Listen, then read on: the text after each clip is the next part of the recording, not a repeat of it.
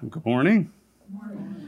So if you'd give me just a moment here to get myself organized, and we really appreciate the worship this morning. I would almost rather just continue worshiping. You know, the presence of the Lord is here, and He's being so wonderful to us today, and so we just enjoy the presence of the Lord. It's nice to come all the way from New Hampshire to Florida and to have the same presence of the Lord, as we come together, and we are of like faith, and so we have that privilege in common this morning, that we are here to worship the Lord and just honor His name. And so we'll look at the word of the Lord this morning that the Lord put upon my heart, and let's, if you would, turn with me to a parable in Matthew chapter 18 and verses 21 through 35. I am using an iPad this morning, which I never do. So I'll admit right up front that I may be a little slow moving, but that's okay. It's good for me to do something new. And the title of the message this morning is Paying the Debt of a Debtor. And we have this parable that the Lord Jesus gives to us in Matthew chapter 18. We'll just read through it. Then Peter came to him and said, "Lord, how often shall my brother sin against me and I forgive him? Up to 7 times? And Jesus said to him, I do not say to you up to 7 times, but up to 70 times 7. Therefore the kingdom of heaven is like a certain king who wanted to settle accounts with his servants. And when he had begun to settle accounts, one was brought to him who owed him 10,000 talents. But as he was not able to pay, his master commanded that he be sold with his wife, children, all that he had, and that payment be made. The servant therefore fell down before him, saying, Master, have patience with me, I will pay you all. And then the master of that servant was moved with compassion, released him, forgave him the debt. But the servant went out and found one of his fellow servants who owed him 100 denarii, and he laid hands on him and took him by the throat, saying, pay me what you owe. So his fellow servant fell down at his feet and begged him, saying, have patience with me, and I will pay you all. And he would not, but went and threw him into prison till he should pay the debt. So when the fellow servants saw what had been done, they were very grieved and came and told their master all that had been done. Then this master, after he had called him, said to him, you wicked servant, I forgave you all that debt because you begged me. Should you not also have compassion on your fellow servant, just as I had pity on you? And his master was angry and delivered him to the torturers until he should pay all that was due to him. So my heavenly Father also will do to you if each of you from his heart does not forgive his brother's trespasses. Now, Jesus shared this parable because Peter was asking the question, well, how many times shall we forgive our brother? He was kind of a follow-up question from before when Jesus was talking about forgiveness. And, Peter probably was thinking it over, and he had the question, well, how many times should we forgive?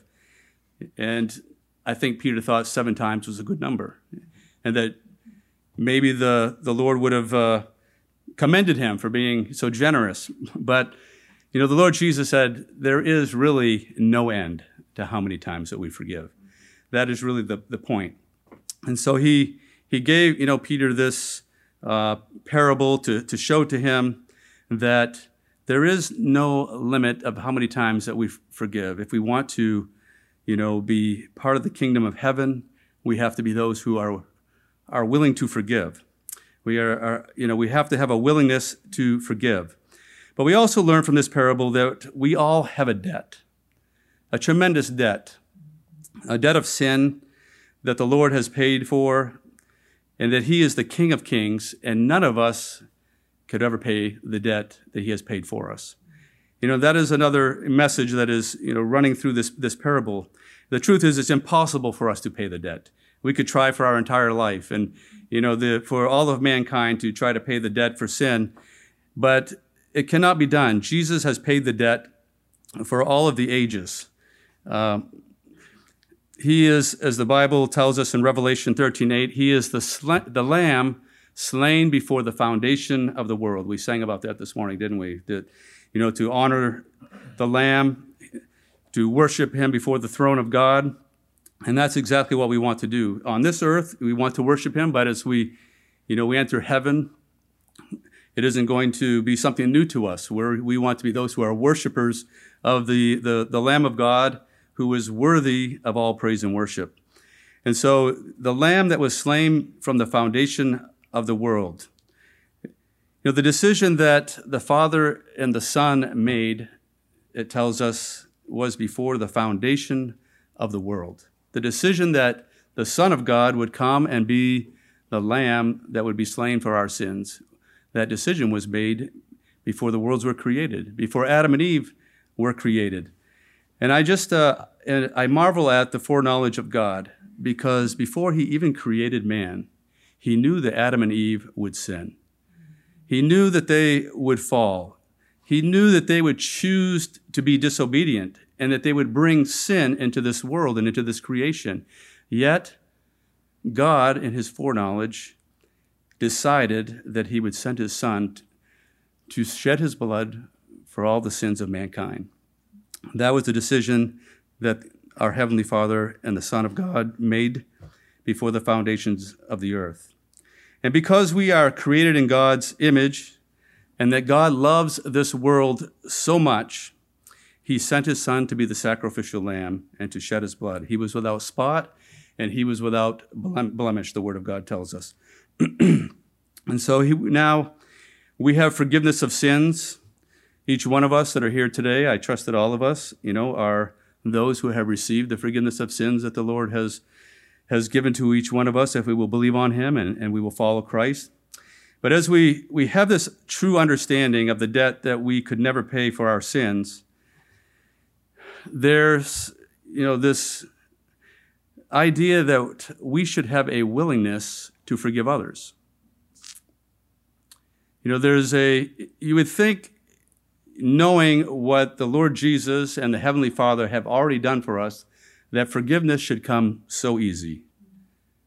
But and I'll speak for myself this morning because that's who I am responsible for my own life, that forgiveness doesn't always come easily. It doesn't always, it's not always something that, it's easy for us to do. And I think oftentimes that when we are faced with a situation for ourselves, we have an easier time if it's for ourselves to forgive someone, but a much more difficult time when it involves our family, when it involves our children, when it involves our spouse, and we see someone who is hurting them. And I'll share a little story because maybe you are a little bit like me, and you might be able to relate. But the Lord wants us to be those who do forgive from our heart, not just with our lips, because we can say words, we can say things. I can say, "I forgive you," but if we don't mean it in our heart, then we hold on to that. When my daughter was very young, she was in elementary school, and there was a boy in her class who was not very nice to her. And it's nothing new. Kids have been not nice to each other in school for many, many decades. And he caused her one time to drop her books on purpose, to knock them out of her hand and her papers. And so when she bent down to pick them up, he purposely stepped on her. And it hurt her. So she came home and she shared this story of what had happened to her. And of course, as a father, I was ready to deal with the situation. It was no question in my mind how that was going to be handled. I wasn't interested at all in letting the school deal with it. In my mind, it was a crime, and there was a price that needed to be paid, and I was ready to serve the justice on anyone who would be so unkind to my daughter. But as I have already mentioned my wife, who has sometimes much better reason than I do. She suggested that maybe I'd not solve the problem in that way, to confront this child and to ask him to apologize to my daughter. So she notified the school of what had happened. They handled it. That problem was resolved, and the boy never caused a problem again. So you'd think that would be the end of the story, but it is not the end of the story. Several years later, when my daughter Jess was in high school, our parents were invited to attend classes that were where our children were in those classes, and the parent and teacher the parents were able to sit in the class and observe the teaching of what the children were learning. As I'm sitting there in one of these classes with Amy, she nudged me and she says, "That's the boy." I mean, I'm sure she was not trying to start anything. It wasn't malicious. She was just, I had no idea who the boy was. So she just wanted to make me aware, that's the boy. That's the boy that gave Jess the trouble. Well, all of those feelings that I'd had years ago just came rushing back into me. And I wanted to say something to that little guy. But as I observed his frail, skinny body, I realized that wasn't going to be a good idea for me to, this man, confronting a young boy in the middle of a classroom. I said nothing. But I realized at that moment that I needed to let the Lord deal with my heart, and in the area of forgiveness. And the Lord did deal with my heart, and that was, something that the Lord took away from me, and I no longer wanted to serve the justice on this child. He was just a child; he's a young boy. But as I said, we get very protective of our families, and I think we should be protective of our families. I'm not saying we shouldn't protect our families. I'm just saying sometimes the Lord allows circumstances to come that will test us, and that was certainly a situation that the Lord was testing me in that particular time. And, why is it that we have these feelings of, wanting to have revenge, or we have feelings of anger towards someone? Well, the reason is because we all have an old sinful nature. Every single one of us. We have an old sinful nature, and we are contending with it daily. And until the Lord works in each of our lives, where we overcome that old nature, when we put it to death, and that's what the Lord wants to do. He wants to put our old sinful nature to death. It's something that is there. It's something that oftentimes surprises us, what is there in our old nature. And, we know that sin entered the world through Adam. Romans 5:12 tells us that through one man, sin entered the world. And through sin, death came into the world. One could say, well, Adam and Eve messed up, and I can completely understand that God had to deal with that, and I understand why they would need to suffer the consequences of their mistakes. And some people say, but I've lived a good life. I don't do anything particularly wrong. And, why would I have to suffer for the mistakes of someone else? And that's a question that you would hear when you talk to people.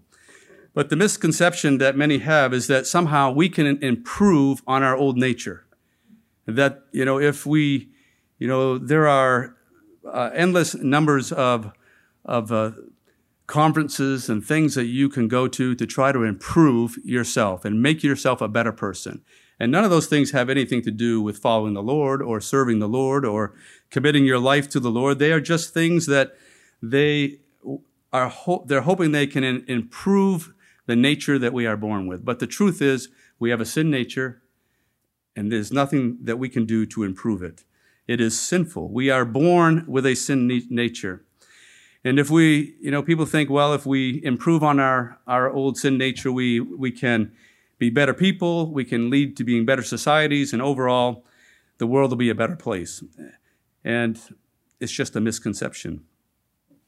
People do not understand the sin nature that we are born with. We are born with it. It is ingrained in us. Sin came into the world, and it is passed down to each one of us. And we are a people who have sin because of the disobedience of Adam and Eve, and we are their children. And then we are faced with this problem. Once we understand that we have a sin nature, the next problem that we encounter is that we can do nothing about it to change it. There is nothing we can do to change the sin nature that we have until we encounter and have an encounter with the Lord Jesus Christ. In Proverbs chapter 20 and verse 9, it says, "Who can say, I have a clean heart. I am pure from sin." None of us can. We cannot improve upon our sinful nature. We cannot cause ourselves to have a clean heart. In Ephesians chapter 2 and verses 1 and 2, the Apostle Paul is writing to the Ephesians, and he's telling them, it is Christ that has made you alive. It is the Lord Jesus Christ that has made you alive. But before that, you were dead in trespasses and sin. You were absolutely dead. That is the message of the Apostle Paul.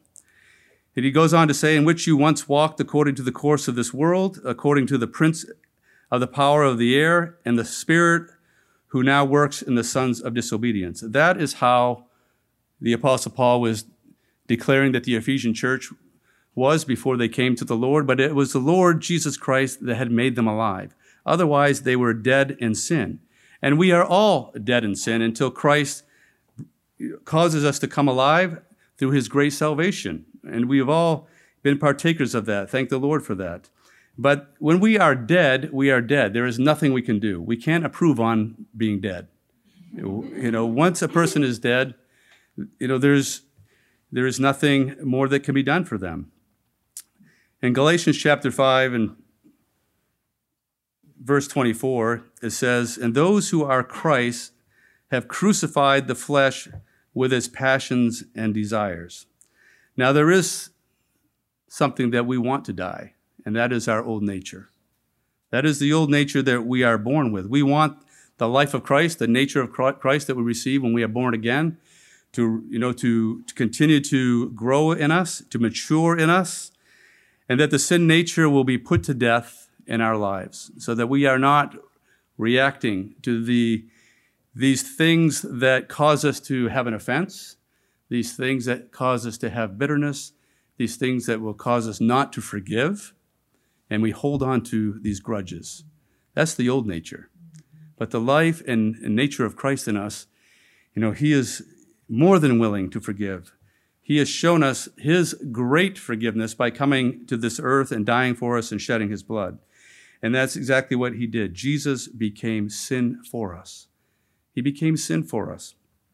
And I, meditate on that at times, and I was meditating on that, just in preparation of this message that Jesus became sin for us. And in Matthew 26:39, Jesus says, is talking about Jesus as he's going to the cross. He understands what the mission that he has been given from the Father. And it says he went a little farther and fell on his face and he prayed, saying, "Oh, my Father, if it is possible, let this cup pass from me. Nevertheless, not as I will, but as you will." You see, Jesus understood what that cup was, that cup of suffering, that cup of sin that he had to take in order to die. Because Jesus would not have died unless he became sin. The only way that he could physically die is if sin came into him and upon him. And he drank, that cup of suffering so that he could die for the sins, because it is through sin that death entered the world. Jesus had never sinned. He was sinless. And so he willingly took the sins, all of our sins of everyone that's ever lived, upon him as he went upon the cross, and he died because he took the sins of this world upon him. And the Father was not able to look upon him because he was sin. And he died for each one of us. And he felt that separation from his heavenly Father. In 2 Corinthians 5:21, it says, "For he made him who knew no sin to be sin for us, that we might become the righteousness of God in him." Jesus was the only sacrifice that would be acceptable to our Heavenly Father because he was sinless. But he took upon him all of the sins of mankind, and he shed his blood for our sins so that the Heavenly Father would accept that sacrifice. And the Heavenly Father did accept the sacrifice. He did accept the sacrifice of the shedding of blood of the Lord Jesus, and he raised him again from the dead. And we're very grateful that he raised him again from the dead and that we are all redeemed because of it. In 1 Peter 1:18 and 19, knowing that you were not redeemed with corruptible things, we're not redeemed with silver and gold, but we are redeemed with the precious blood of Christ, a lamb without blemish and without spot. Now, there may be nothing more telling of the love of our Heavenly Father and the love of Christ than the fact that he took sin upon himself, knowing full well he was sinless, knowing that would separate him from his Heavenly Father. And that is how much that he loves each one of us. That is how much he is willing to pay for us. And there's an old hymn that many of you might know, especially if you're older like me. It's called "I Owe a Debt I Could Not Pay." And the words say, he paid the debt he did not own. I owned the debt I could not pay. I needed someone to wash my sins away. And now I sing a brand new song, Amazing Grace. Christ Jesus paid the debt that I could never pay. And nothing could be truer than that precious little hymn. But, now we are, each one of us are debtors. We are debtors. We have a debt, that we must pay.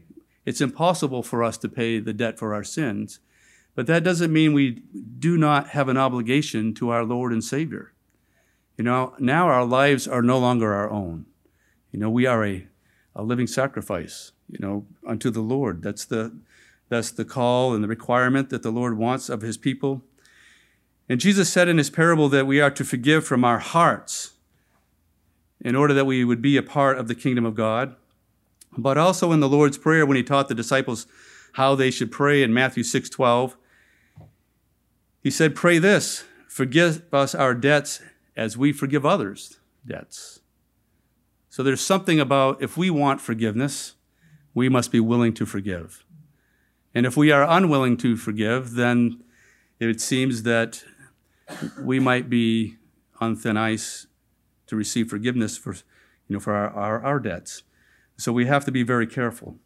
We know that the debt that we are to continue to pay for the forgiveness of our sins is to forgive others.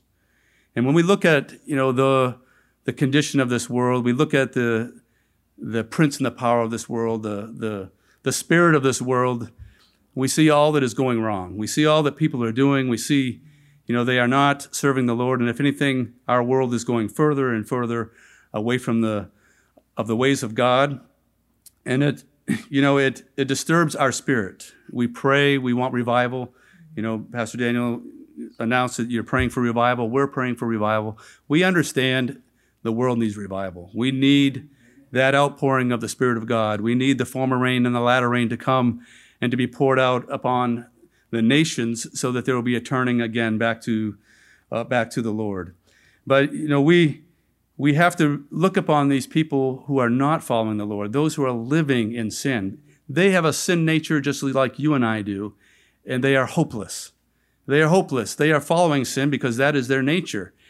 We shouldn't be surprised that people are so sinful when all they have is a sin nature. They don't have the Lord until they come and have an encounter and have that change in their heart and that born-again experience. They will continue to follow their sin nature. And it takes them further and further away from the Lord. And they have no respect for God's people. And so it bothers them not even a little bit to be offensive to God's people and the ways of God. And how do we feel about that? Well, sometimes it gets into our spirit, doesn't it? And we want, But the Lord, wants us to have compassion upon people and pray for them, that he would bring them into the kingdom. So, we need to be careful, what we say about God's creation. They are his people. He loves them. He died for them as well. And so I'm trying to be more careful about the assumptions and the ideas that I think about people who are not following the Lord. I want to be someone who is more sympathetic and more compassionate and willing to pray for them when I see how deep in sin that they are, that the Lord would draw them.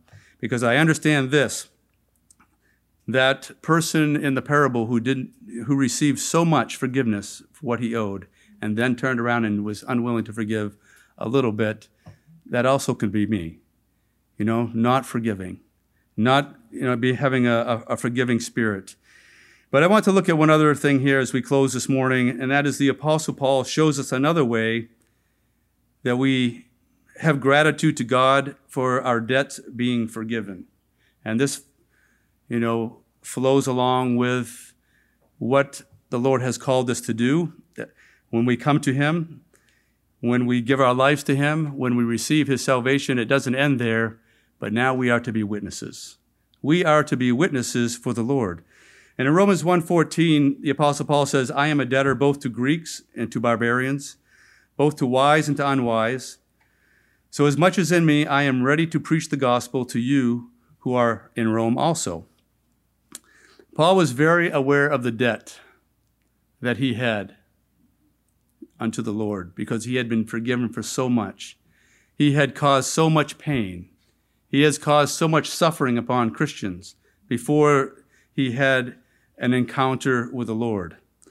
And we know the story of his encounter, and it changed the Apostle Paul, and he became the great teacher of the church. And we have the letters and the messages that he has written that we are able to study. But he understood the forgiveness that he had been given. And for that, he was driven to preach the gospel. He was driven to get the message to whoever he could. That was the burden that was upon him, to go that others may know Christ, that others may know the experience that he had, that they may know the power of the resurrection of Jesus Christ, and that they might come into the knowledge of all that the Lord has for each one of us, because the Lord has a purpose. He has something for each one of us. In each one of our lives, the Lord has a purpose for us. He has created us with a purpose. And that was what the Apostle Paul wanted to preach and to teach and to make known, that there is the redemption in the blood of Jesus Christ for all. And so that's exactly what he did. Now, admittedly, none of us are the Apostle Paul this morning. None of us are of that stature. None of us, are the great teacher, the Apostle Paul. But we all can be witnesses for Christ. And that is the message this morning. Paying the debt of a debtor. We are to forgive, and we are to be witnesses. That is what the Lord is speaking to us as we keep before us the great debt that we have been forgiven. We are only Christians because the Lord caused us to be raised up. Otherwise, we were dead in sin. We had no hope. We had no place to go, but the Lord Jesus saved us. He redeemed us by the blood of the Lamb. And in Revelation chapter 12, in verse 11, it says, they overcame him by the blood of the Lamb and by the word of their testimony, and they did not love their lives to the death. That message is to each one of us. We've been redeemed by the blood of the Lamb. We overcome by the blood of the Lamb. But there's also the word of our testimony that we have to be willing to share. We have to be willing to share the testimony that the Lord has given to us and that we have. We may not have the ministry of the Apostle Paul, but we do have the grace of God in our lives that he can strengthen us to be mighty witnesses. Wherever we are, you are in Clearwater, I'm in Concord, New Hampshire. The Lord is going to use us to touch different lives and different people. Those that we go to work with, those that are part of our families, those that we are acquaintances with, we have to be willing and be ready to share our testimony and the love of Christ with them. And also, it says there in that scripture in Revelation 12:11, they loved not their lives to the death. And that's really something, the Lord needs to do a work in us, because I think we, again, speaking for myself, we are pretty careful about how we take care of ourselves, and we are concerned, with our lives. And I guess, until we are faced with that situation, we won't know if we are willing to lay down our life. But Lord, help us, to love him more than we love our own lives. That is what the church of the last day will be. They will be those who love the Lord Jesus Christ more than their own lives, and they will be willing to lay their life down. That's who we see in Revelation. Because Christ loved us, he gave all for us. And in turn, we are to give all because we love Christ and we love the Heavenly Father. We are debtors. We are debtors. And our life is no longer our own. We are called to follow him, to be witnesses, and to be quick to forgive when situations arise in our life that the Lord will allow. He's going to test us. Every time that we hear a message, from that the Lord gives, he will test us. I'm aware of that, and it happens without fail. So be ready to be, tested in these areas, because the Lord wants us to be overcomers. He certainly wants us to be overcomers, so that we overcome and are victorious over our sin nature, and that we are overcomers by the word of our testimony and all that the Lord is doing for each one of us. It's a real joy for me to be able to be here this morning and to share with you. And we look forward to maybe coming again another time in the future. We don't know when that will be, but it's always a joy for us to be here in Clearwater. We love and appreciate Pastor Daniel and Sarah. They're truly friends of ours, and each one of you are like family to us. And we just trust that the Lord's blessing will be upon each one of you, that his hand will continue to be upon each one of you. And again, I appreciate the presence of the Lord here. It's a real joy to know that the Lord's presence is here in Clearwater. Thank you, Pastor Daniel.